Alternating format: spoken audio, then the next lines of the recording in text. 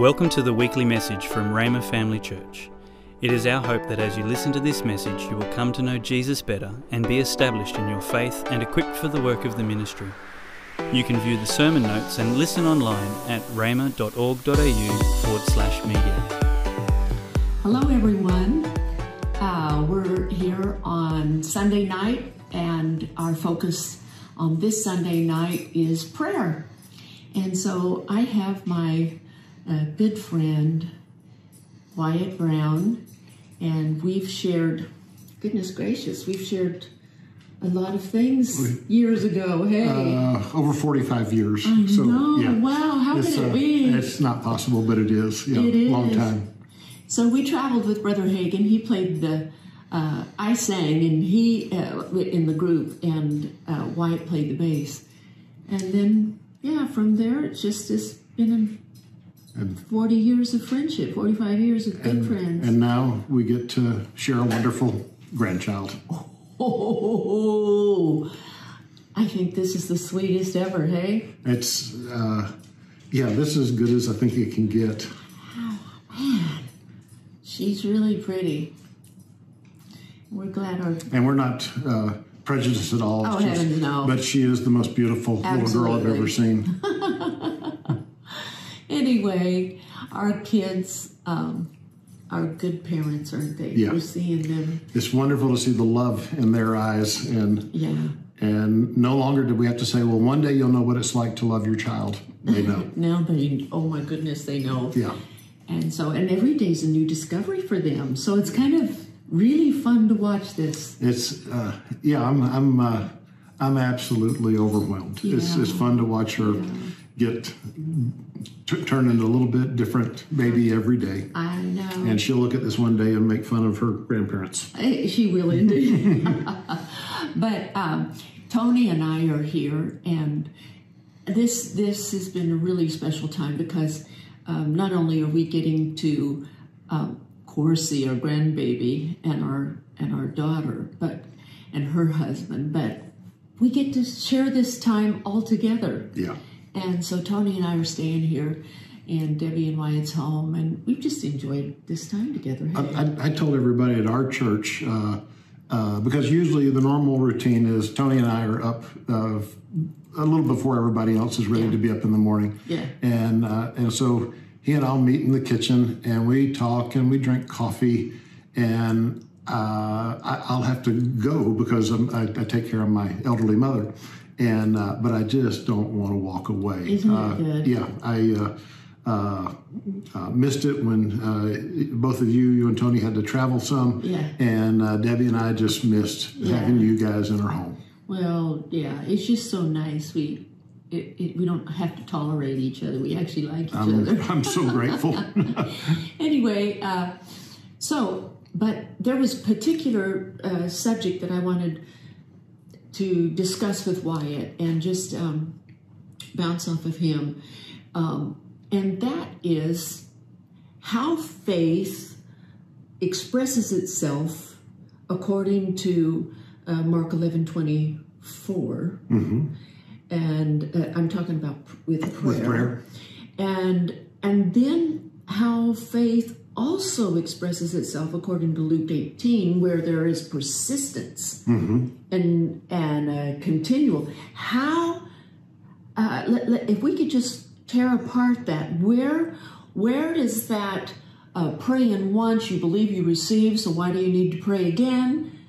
And then the other kind of expression of faith that knocks and keeps knocking, and where would you use that kind of persistent expression of faith? So, I look at how I've applied this in my life, and so for me, the way it's worked in my own life, it hasn't been a one or the other. There hasn't been so much of a dividing wall between those two approaches to helping, putting myself in a position where God could help me. Yeah. A couple examples.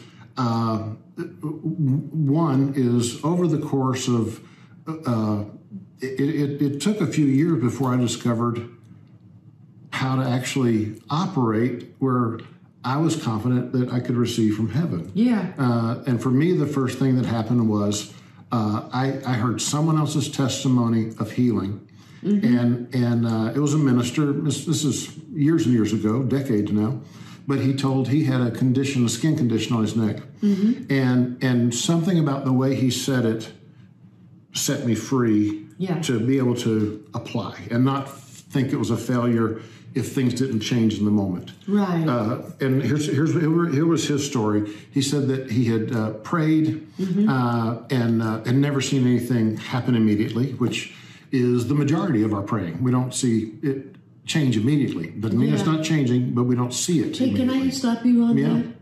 I think that that's really important to know, because if people are waiting to see the effectiveness of their prayer based upon immediate change, or they're gauging the effectiveness on their prayer, what they can see or feel immediately after. My goodness, we'd all think that we. Then I'm an absolute failure. Me too. If that were the standard, I've been able to witness that where God did something for somebody when I prayed for them, but all those I describe as look what God did, and I got to be a participant. Yeah. But and so those miracles of healing that we've seen, where someone was, they had a tumor, a very noticeable thing that was wrong with their body, and they could examine themselves immediately. It was gone. One older gentleman had surgery, and they'd removed part of the muscles on the side of his back, so he had a divot, big dent, and he was instantly healed. Wow. And had his whole family gathered around him. He'd had the surgery a year prior. And so it's just this, stunning miracles. And those are fun to tell because our God did that. But so what about that dent? The dent was completely gone. This man at the time, he was 76 years old. Yeah. And just a lovely man who came to this country from Lebanon. He was a Lebanese Catholic man. And his adult children came to our church for a number of years, and he would visit, a very devout Catholic, and he was kind and respectful of me. And a year prior, he'd asked me to come and pray for him at his home because he was having surgery the next day to remove a large tumor in his body. And he asked, I said, what are we praying for? He said that the doctor is pretty certain they'll have to remove 2 to 3 of my ribs. Oh, wow. And if they do, my body won't have structure. I'll collapse on that side.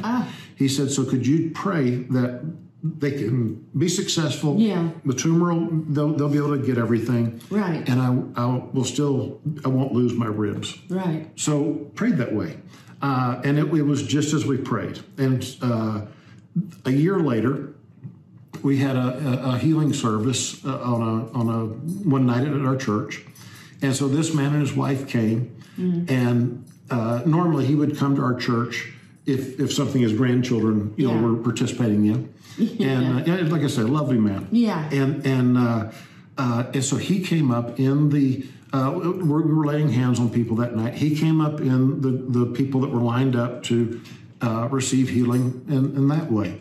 And when I laid hands on him, I had asked people before. I said, when I get to, I said, if you can, when I come to you, if you can, just if you can, raise your hands towards heaven, just as expressing to the Lord, I'm receiving help. I'm reaching up and I'm receiving help. Right. And so he did, and I didn't think anything of it. And the power of God came on this man, and he was unable to stand. And that's not uncommon. So I thought, wonderful. But then the service ended. We dismissed. And it was one of those nights where people just were gathered around talking, enjoying talking to each other. And 2 or 3 people were talking to me, and he came up behind me, and he was a smaller stature of a man, and he reached up and he tapped me on the shoulder real hard, and he said, Pastor, we have another miracle here. And I said, wonderful. And I turned around, and I didn't give him this kind of attention that he expected. Yeah. And so he reached up and grabbed me and pulled me close. He said, "No, I mean, I have a miracle." And then he turned around. He had on a suit coat. He turned around, took off his jacket, and he flexed his back where his back is facing me. Yeah. And he said, "Feel my back." And I'm trying to catch up with what's going on. And so I did, and his wife was there and his adult children. So they said, yeah. And so I put my hands on either side of his back, and it was just a normal back, no more dent. No more dent. And I didn't know he had a dent. Oh, wow. And so in that moment, not only did the Lord supernaturally restore all this muscle tissue and whatever other tissues that had been removed to get that tumor out. But also, it was over the course of the next week, found out that because he came back a week later to tell us, he had damaged from life, I guess, both of his shoulders to the point that he could not raise his arms at all. His elbows had to stay at his side. Oh, wow. And so when he raised his hands, when I was getting ready to pray for him or lay hands on him, that was something he could not do. And so he told the story how every night when he would go to bed, he and his wife were sweethearts and they'd been married for over 60 some years. And so after the surgery, he already had the damaged shoulders, but now he said I would have to line up. He said my wife would have to help me put on my pajamas. He said in the morning my wife would have to dress me. And he said when I would go to bed at night, he said I did not have the ability to turn over.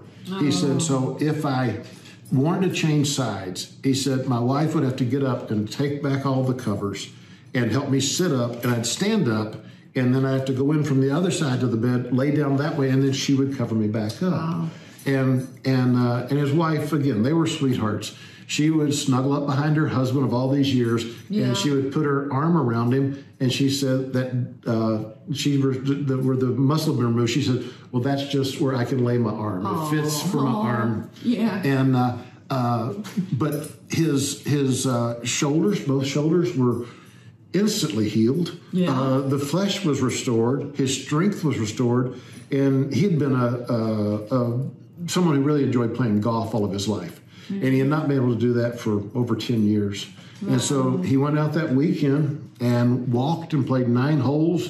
The next week he went out and played 18. And wow. And his only comment when it was all over of frustration, he said, I don't know what was wrong with me.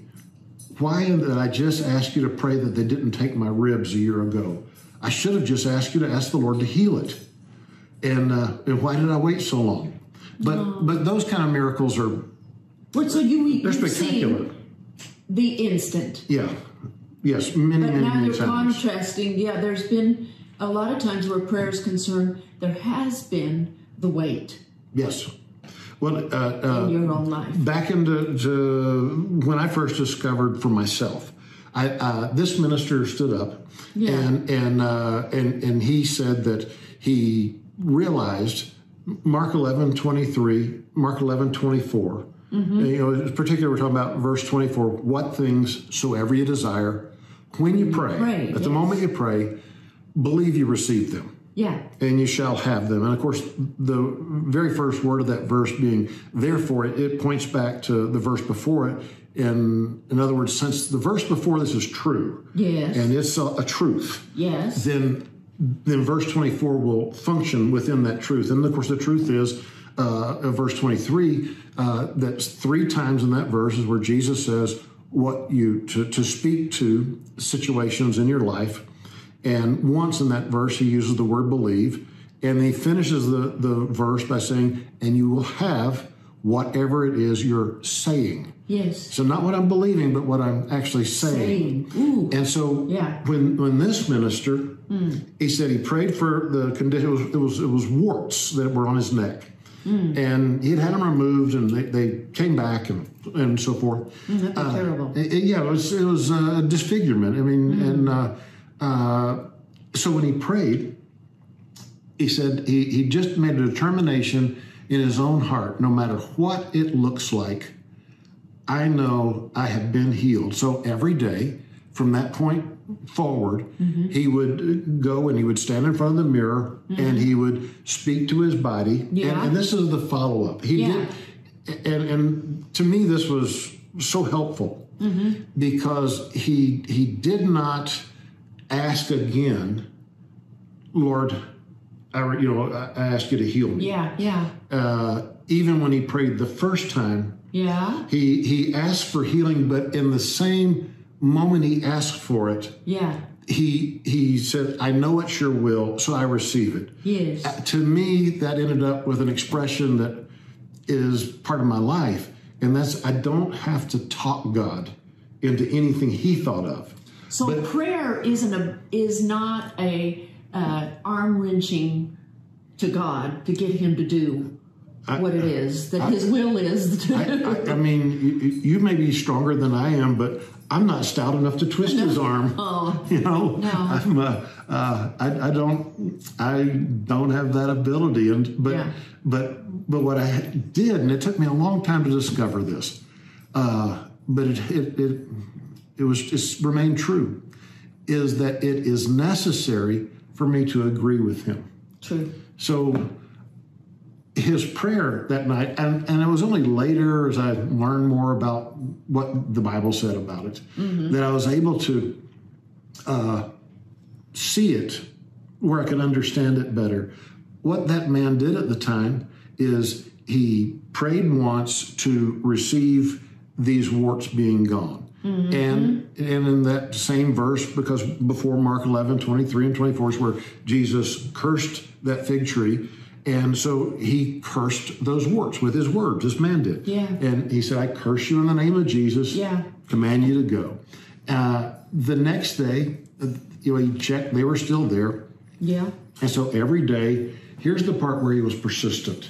And to me, the persistence is not to get something from God. The persistence is similar to Daniel in the Old Testament, or not Daniel, rather. I'm a professional minister. I'm drawing a blank. One of those Old Testament guys. What was it? Daniel. It was Daniel. It was Daniel. See? Where he prayed, it was 21 days later, the angel arrived. And the angel said, from the first day that you prayed, your prayers were heard. And then the angel said this, and I've come because of your words. Wow. So the persistence was in his words and of agreeing with God. So what the man did years ago and told his story was he said he reminded those warts every day that they were not allowed to stay on his body because Jesus had healed him. And he said in his case, it was about 30 days going along, and he just that morning, he didn't think about it. He got up and he went to shave, and as he went to touch his neck, his skin was completely new. Wow. So they were gone. They've been gone from that point forward in his life. And I still know this man, and they never returned. But so for me, I saw there is that part where you find out what God said he's provided, what Jesus fought for and paid for that every person can have, and then agree with him in what he says. Persistently agree. And persistently agree. That's where your persistence is. That is where my persistence is. Wow. So I'm not persistent trying to get something. Because God doesn't want to let it go. I'm persistent because it's necessary to get it through from heaven into this realm, because the devil and all of his forces want to try and stop it. Don't you think, too, that one of the reasons he wants to stop it is not only to hurt us individually, but in stopping it or hindering it, if that shakes our faith in God, it's actually a way that he hits at God is to get us to doubt God. His children can actually absolutely. look at God and say, I don't know if I believe you. I have question marks of what you can do, Yeah. will do, Yeah. or if you even love me, or if you're even real. Yeah.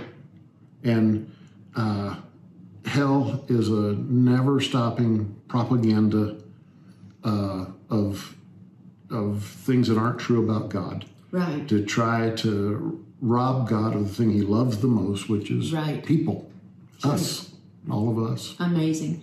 Then let me ask you this question then too, because the example that you gave of that man that really set your trajectory and your expectation. He set a bar. This is what prayer can look like, and this is what you can receive from God. And for him, it was the example and the blessing of getting rid of those warts. But those are blessings that Jesus bought and paid for. And I'm sure that has been something that you've experienced in prayer where divine provision is concerned too. Yes. Can you give an example of how prayer, Mark 11:24, and then persistently holding fast to what you've prayed with your words has Yes. worked in the area of divine provision? Yes. Okay. If I can, let me finish. I'll do it really quickly. Oh, yeah, go ahead. The man's story where he stood on God's word, he said it. I went home that night because I was nearsighted and could not see at a distance without glasses. And that night I laid hands on my eyes and prayed and said, Father, I see that Jesus bought health and healing. Mm-hmm. I see that me having perfect eyesight was part of that. And so I receive that now. And thank you for healing my eyes and eyes. I'm going to talk to you because Jesus said if I'd speak to the mountain, it'd have to obey me. So I call you perfect in Jesus' name. Yeah. And the short way to say that is I did that for 6.5 months. Yeah. And I would get up every morning and look outside to see if things were in focus, and they were not.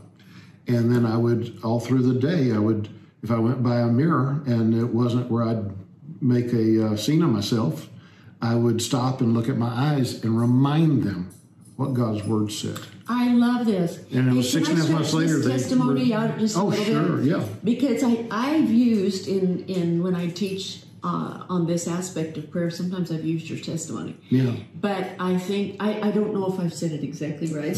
Sometimes I've found that sometimes my details are a little abridged. A very famous person in the world who's now deceased. Yeah. He was a great storyteller, and he would say it this way: "It may not have happened this way, but this is how I remember it." That's the So same way. you tell how you remember it. Okay, so this is your story that I remember. Okay. This is the way I remembered it. But I think it's something that could be helpful to people. Is after you prayed the first time, you expected it to be completely I expected it to be immediate. and it was not. You got rid of your glasses? No, I did not get rid of my okay. glasses. No. Okay. But you had to put them on, or you had to use them to drive home. Yes. I had to use them every day to drive. Yeah. I had to use them at that point in my life. I was 19 years old, so I was going to a local community college for classes in the morning and had a job in the afternoon. And so I had to have the glasses to be able to read what was being taught. up on the board. Yeah. Tony's brother, Joe, Yeah. he had glasses, and somebody prayed for him, or he prayed. Anyway, he prayed that prayer, and it was one of those instant things. And I think he threw his glasses away, and they were fine. Yeah. And all of these years. Yeah. I mean, but it isn't. It's so important that somebody else's story doesn't become your template of success. Yeah, because one of the things that it stands out probably to everyone it's very, very seldom throughout the Bible you see God do something exactly the same way. That is so important because we try to make a system, we try to make a pattern, we try to make a template, and this is the way he's going to do. And you know what? As long as we have a pattern, a template like that, we don't need faith because we've got that. No, we can walk through our system that we picture in our minds. Exactly. I grew up in churches that there was a lot of enthusiasm, but it was not that. It would happen frequently where to have victory, everybody in the church would get up and march around the church in a line. Yeah. And we called it a Jericho march because that was part of what God did by instructions where that enemy city went down in the Old Testament. You don't find that again. No, you don't find it anywhere else in the Bible. But you did at the church I grew up at least once a month. Yeah. Oh, Lord help us. But we did that. We did that too. But so often, you know, I do not dare to make fun, or minimize, or any of that, because with a sincere heart, I've watched God help people who they actually, their knowledge was not really accurate, but they had a heart trying to reach God, and God God's looking for an excuse to jump into our lives and help us. So, oh yes. But on lots and lots of stories of provision. Okay, yeah. There was a time, Debbie and I, we had, it was 6 months after we were married that we stepped out into our own ministry. Mm-hmm. And the biggest concern, one of the biggest concerns I had at the time, because there was no one who had said they would help us. There was no one, there was no plan for our support. Yeah. And God was so kind to us. And so we started off, Kenneth Hagin, of course, he was very gracious to try and help me and to introduce me to people and to be a reference for me. Yeah. But then part of my everyday prayer, and of course, these are one of those things that I held on to. I had a little notebook, and every day I had, it grew to be about 6 pages long, typed out, of a declaration that I would make. And the last part of it, it would go through my life spiritually, mentally, my soul, that part of me, physically, socially, on how I'd be received by others, and socially, God protect me and keep me away from people that I do not need to be associated with. Because I've proven I'm not smart enough to tell the difference on the front end.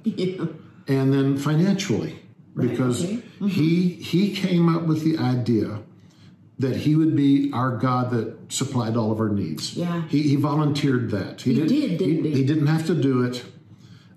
If he'd have just said, look, life living on earth is going to be almost unbearable, but you endure it and heaven will be forever and it'll be wonderful. Yeah.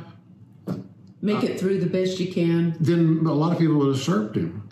And because heaven forever is beats hell. Yeah, it's a good incentive. Yes. Yeah, but he didn't make it minimal. He promised so much in every area. So it would come to and again, bringing Mark 11, 23, and 24, and then with Luke into the persistence of it.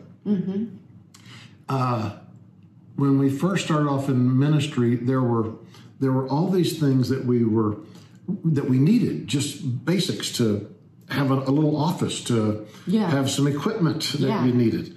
And so I made a list of all these things, and one of the first things on the list was I wanted to have a desk.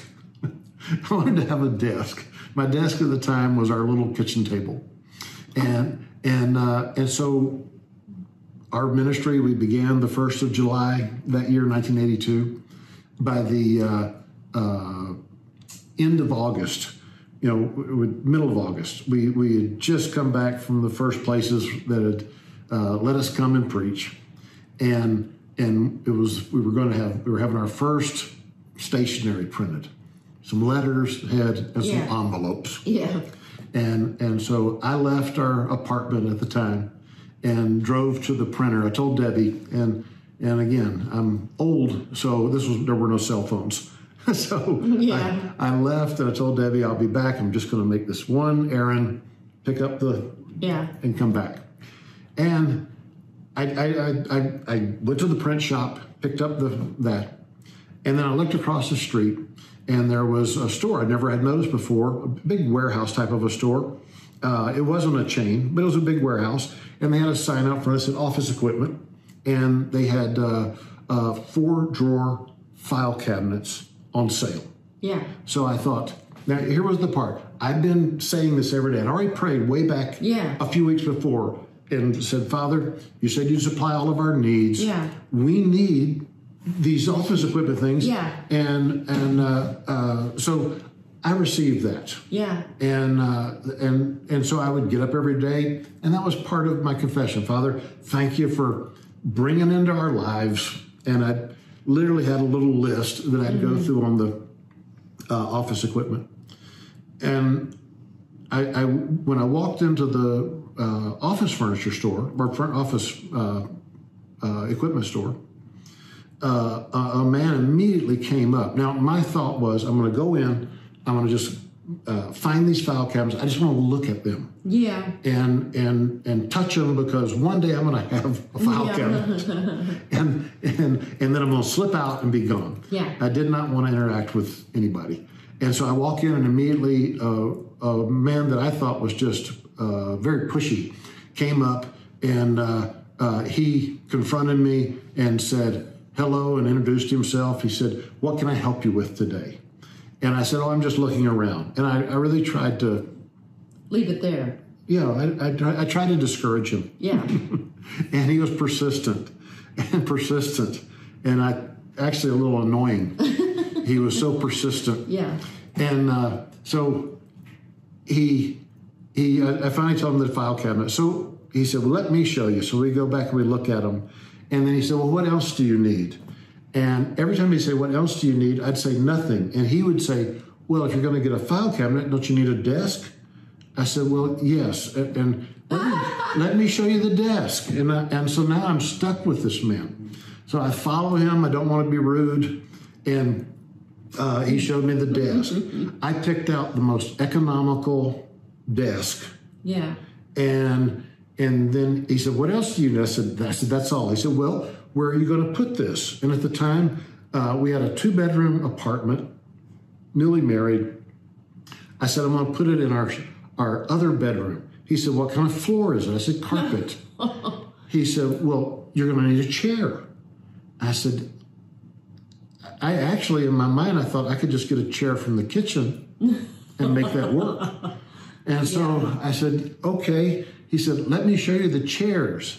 And I picked out a secondhand chair, used chair, that would do. Yeah. And then he said, what else do you need? I said, that's all I can think of. He said, well, you got it on carpet. Don't you need something so you don't ruin the carpet? Don't you need one of those heavy plastic mats? And so I said, yes, I need that. And every time he's saying this, he's got a clipboard and he's writing it down on an order form. So we go and pick out a plastic thing to go on the floor. And by this time, I've told him I'm a minister. And he said, well, what about chairs to go in front of your desk? And I said, oh, Wyatt. This is no exaggeration. And I was uncomfortable. But I'd been declaring this every day. Yeah. That God. Yes. It was your office list. Yes. And so I had prayed. I had declared it every day, was doing what I knew to do, and now I'm just going to look at it. And he said, well, what about chairs for in the front of this? And I said, well, I said, yeah, I guess so. He said, well, how many do you need? I said, one. And he looked at me and said, but you're a minister. What if a couple comes? And I said, okay, two. And so we went and found 2 chairs to match all these other products that I only wanted to look at a file cabinet. Yeah. And then he said, what else do you need? And someone had donated to us, I should have saved it, had donated to us a old manual typewriter. Oh, yes, you should have said And of course I didn't. Yeah. But so I said, do you, by now I might as well just find out. So I said, do you have a little stand where I could put the typewriter on? And so I went and picked out a little roller stand. And he said, what else do you need? And I said, you've thought of more than I could think of. And he said, well, do you have a letter holder to put on your desk? He really did. And I said, no, I don't have a letter tray.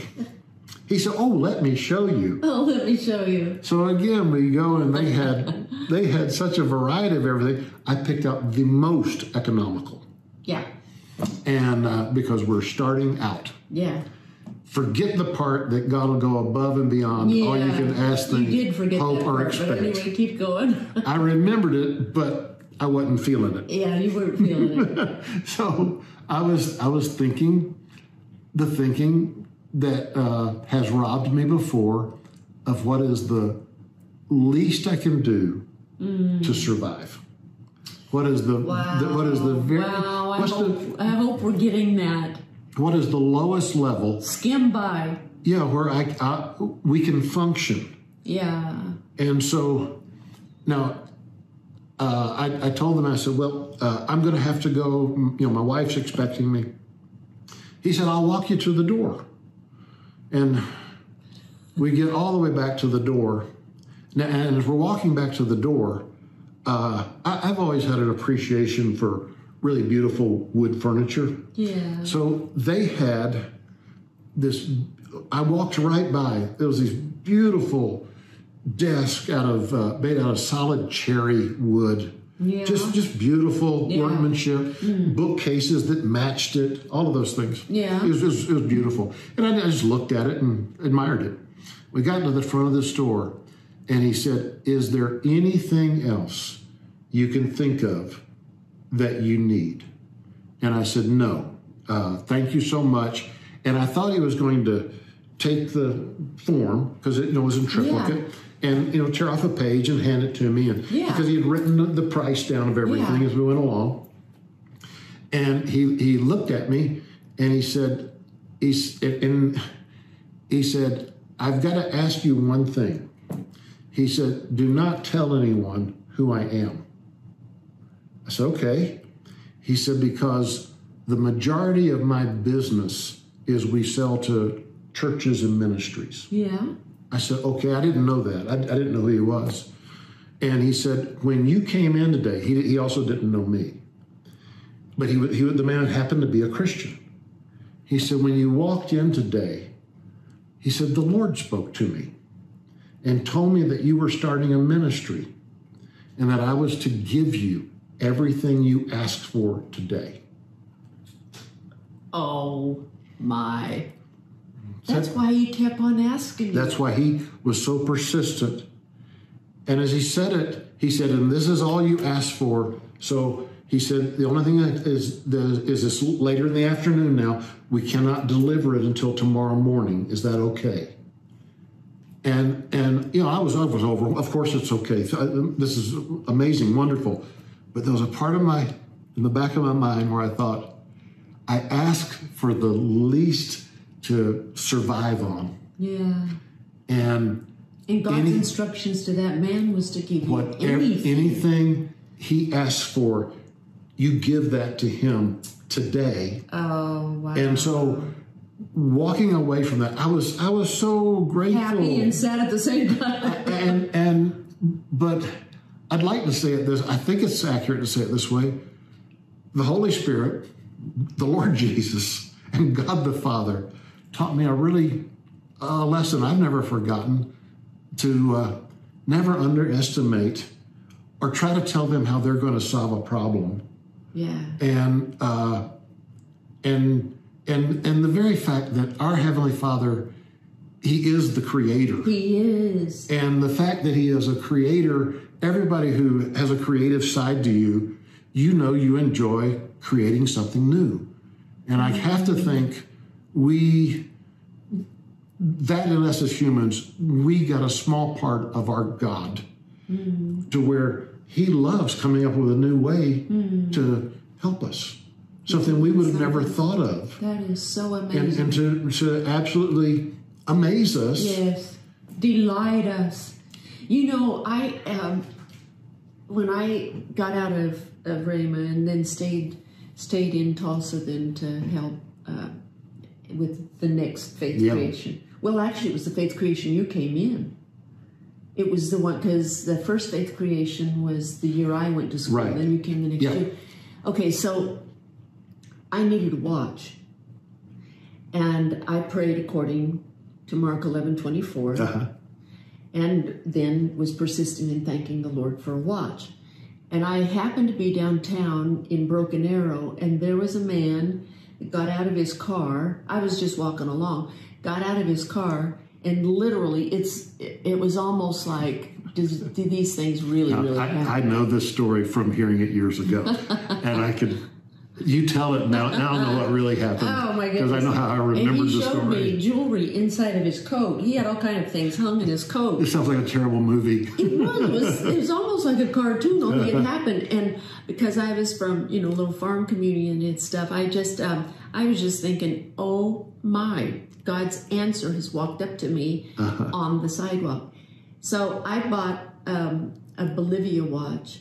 I thought it was Bolivar. It was a Bolivia. I was so excited about that watch.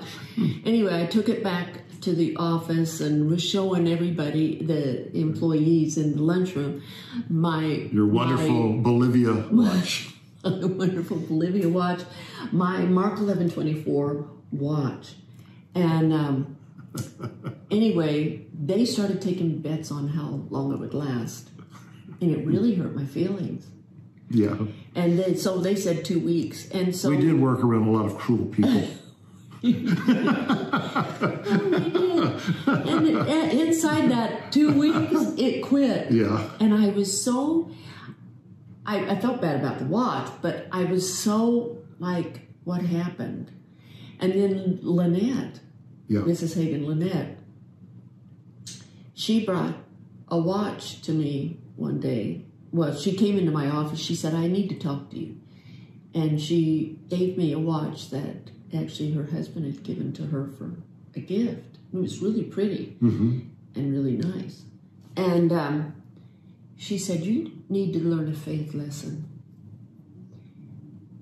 So you learned a lesson that when you're asking for something, you don't be thinking skim. Yeah. And my faith lesson is that sometimes that persistence and the patience in faith connects you with God's best in the situation rather than you trying to manipulate an answer or whatever. Because I grabbed onto a Bolivia. It didn't last. Well, but she said the very day I came to the office and showed that watch off to everybody was the day she brought it to me. To give to you? To give to me. That nice watch to give to me. And she just kind of stepped back. She thought, I know I heard. Right. She said, I'll just wait. And the Lord did help. I've never forgotten that. I thought, the persistence, patience element is important. Let me, if I can, just tag on to the end of that, because when there's always people, it seems there's always people around who are taking bets to see how quick you'll fail. Yeah. And things won't work out. Yeah. And I believe that hell uses that because one of the biggest enemies to stop a person from expecting from God is when they have a perceived failure and they experience embarrassment. Oh my! And I know that feeling. And I don't want to step out again. Yeah, and be and embarrass myself, make a spectacle of myself. Yeah. And drag God's name into it. Exactly. Because I respect Him, and so I've seen so many times where in trying to help people over the years. Spectacular miracles and healings and things take place, but also people that I don't even have the answer for it. I don't know. I don't have it in this lifetime. That I prayed for. They stood on the verses that were, and some of those cases, and they stand out. When something doesn't work out to where I would so badly, I'd call it failure. In my mind, it's failure. And some of those people died, went to heaven. Yeah. And there's a human part of me that you feel a need to explain everything, which I can't. I know. I know what you mean. And how do I pray for the next person? Confidently. Boldly. And do I need to try to hide it from this next person I'm going to pray for? That, the last two I prayed for, I also did their funeral service. Yeah. But I'm confident that hell tries to use just human embarrassment and shame to rob people of stepping out after a perceived failure. Yeah. To expect of God. Yeah. He'll use that as evidence, and he's master of doubt. Yeah. And there can be a spirit of doubt, and he'll use those perceived failures. I've had the same thing. I think that there is something in Jesus' prayer for Peter, where he said, Satan has desired to have you, that he would sift you like wheat, but I've prayed that your faith won't fail. Yeah. And after you've returned, then strengthen your brothers. When after a perceived failure happens, because we don't have the answers for everything, but when you take your stand again on the word, not because of success, but because God said something, there's something stronger about that kind of stand. Yeah. Because it isn't based upon your experience, it's based upon the Word of God says it. Yeah. I believe it. My God says this. It's very plain here. Yeah. And a provision, it's the story I've told everywhere I ever went, because it's the one that really changed my life. And it was when the end of that first month, we were out in the ministry on our own, and our bills were paid for that month, but we were down to $18. Whoa! And so we were living in Tulsa, Oklahoma at the time. Yeah. And it was the end of July. The Hagins had their big meeting that they had in the auditorium downtown at that time of camp meeting, and it was the last day of the camp meeting on Saturday. And I had gotten up to drive to the early morning services. Yeah. And Debbie wasn't going to go that morning. She had some other things she had to do. And so I walked down the steps, and I went to the mailbox and went to check it to see if perhaps somebody had sent an offering to help us. And of course, it was 2 or 3 pieces of advertisement and the phone bill. And the phone bill, just the envelope, it was... it spoke something to you. It crushed me. Yeah. And so I went and I got into the car and started it just to get the air conditioning running, because it was miserably hot. Yeah. And I opened the phone bill up, and it was $52.46. You still remember? It really tattooed in my heart. But it was $52.46. And, you know, anytime you receive a bill, you look two places. What do they want? When do they want it? What do they want? When do they want it? And in that moment is where things changed for me, because prior to that, especially with provision for resources and finances and that sort of thing, I don't know that I'd ever really experienced too much in the way of where it was obvious that God that it was from God. Yeah, I cannot really remember a time up to that point. But also up to that point, when it came to that area, I would often, when I'd pray and it didn't happen immediately, then where my mind and my conversation with just between me and God and Jesus and the Holy Spirit, I'd go, I don't understand. Please show me why this isn't working for me. Yeah. And I didn't realize that with those words came out of a heart that just doubted.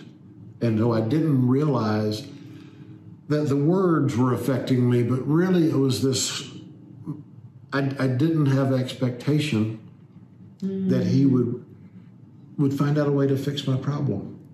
And so on that morning, sitting in the car, we had a checking account, you know, and I with a checkbook. And I took the checkbook out. We don't have checkbooks in Australia. We don't have them in the U.S. anymore either. So you can look this up online in the history section of a checkbook. But I took it out because and held it up to the car, up to the roof of the car. And I always joke so God could read it without his glasses. And I showed him how much money we had. And I took, because I had just a few dollars in my pocket.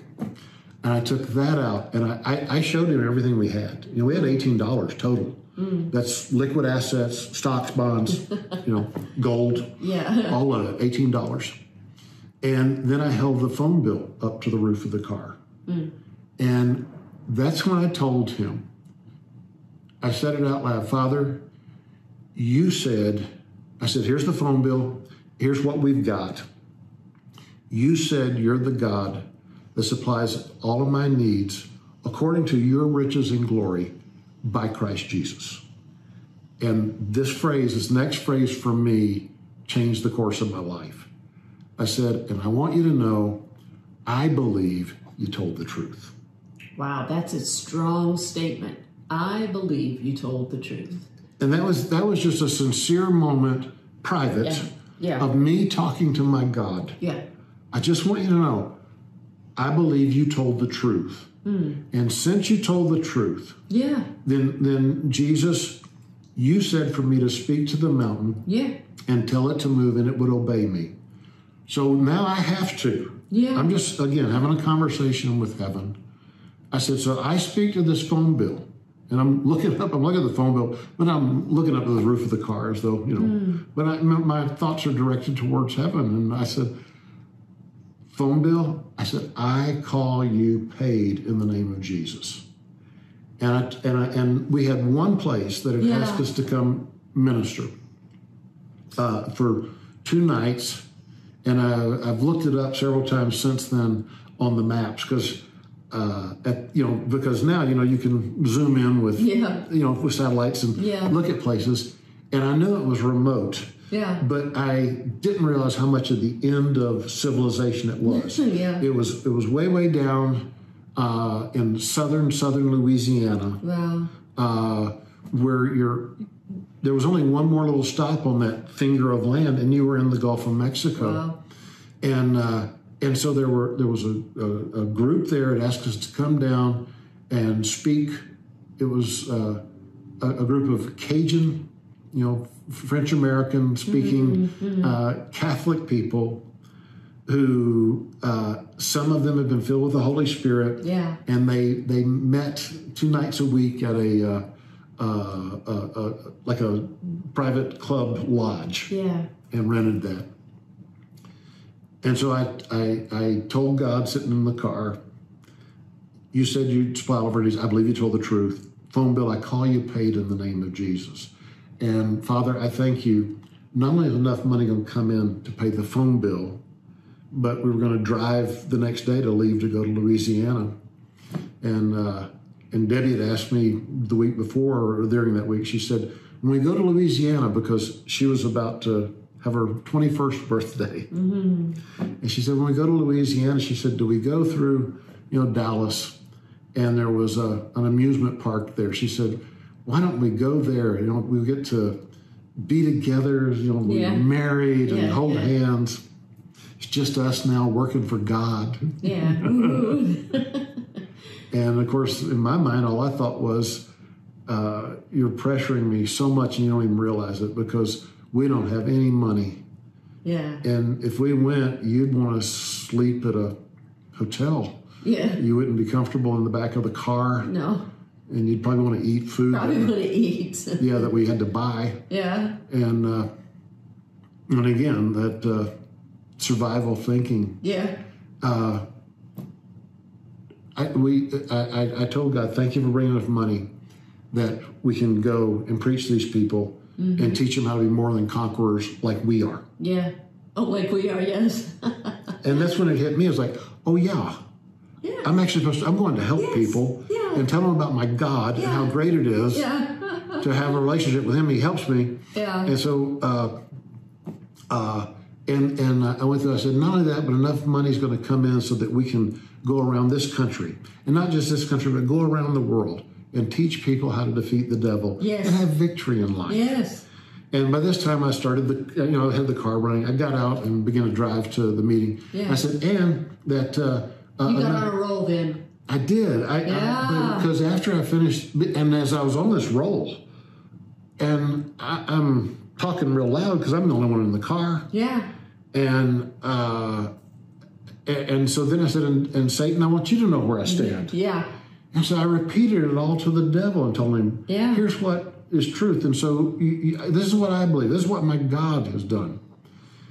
And by the time I finished talking, I pulled into the parking lot downtown. Yeah. Went inside, sat down. Someone who I did not know at the time came up and asked me, he said, are you Wyatt Brown? And I said, yeah. And he said, I met a fellow just before this meeting was starting. He's from Scotland. And he asked if you'd meet him in a certain spot, and he described it after the service is over. I said, okay. And he walked off, and of course, I didn't know anybody from Scotland. And so I didn't know where Scotland was at that time. And I really didn't. If you're going to have a worldwide ministry, invest in a map. And so after the service is over, I go back. Here's this gentleman. He's, I was 25, so he was ancient. He would have probably been 60. At your age. Younger than I am now. And of course, immediately, when he started to speak, his accent, he's got to be the man. Yeah. And he talked to me for 45 minutes, and I listened. And he told me how he and his wife had come to the United States. They were going to be here. He never told me why. They were supposed to be here for 2 years. He went through all of his experiences in life, and he was qualified to do a lot of different types of work. And he ended with this. He said, we don't have the right visa to work in this country. And he said, and we don't have enough money to stay here. And I remember I had the thought for just a moment, Lord, if you want me to give him the little bit I've got, I will. Yeah. Because this isn't going to get me to where I need to go. And then the man looked at me. He said, and the Lord spoke to me. And he said, we have some money that we saved, my wife and I. And he told me that you were starting a ministry. Wow. And that if I would give that to you, he would receive it as a seed and he would take care of us. Oh. And he looked at me and he said, would traveler's checks be all right? And I'm sure I was standing there with my mouth hanging open. Yeah, I'm sure. And And I wanted to know for certain, so I asked the man, I said, wait a minute. I said, how do you know me? He said, the Lord spoke to me. And I'd heard people use that phrase when it wasn't accurate. Yeah. And I said, no, how do you really know me? Yeah. He said, I told you, the Lord spoke to me. And I looked at him and said, he did? And again, as a believer, I've embarrassed myself before God a bunch of times because I believe and I believe and I believe, and then when it happens, I have to be careful not to say the first thing of I can't believe it. Yeah. Because it happened. And so the man counted out $250 in traveler's checks. I walked away from there and saw some folks that I did know, told them what had happened. Now, I never saw that man after that. I never again, my whole life. Wow. I remember his last name. He told me his name. His last name was Friend. Friend was his family name. And so I told these people, I said, let me tell you what just happened. I turned to look, and I think it was really a man from Scotland, but the man was gone. I never saw him again. And they said, oh, well, the Lord spoke to us. We're supposed to give you $100. That was a tremendous amount of money to me. Yeah.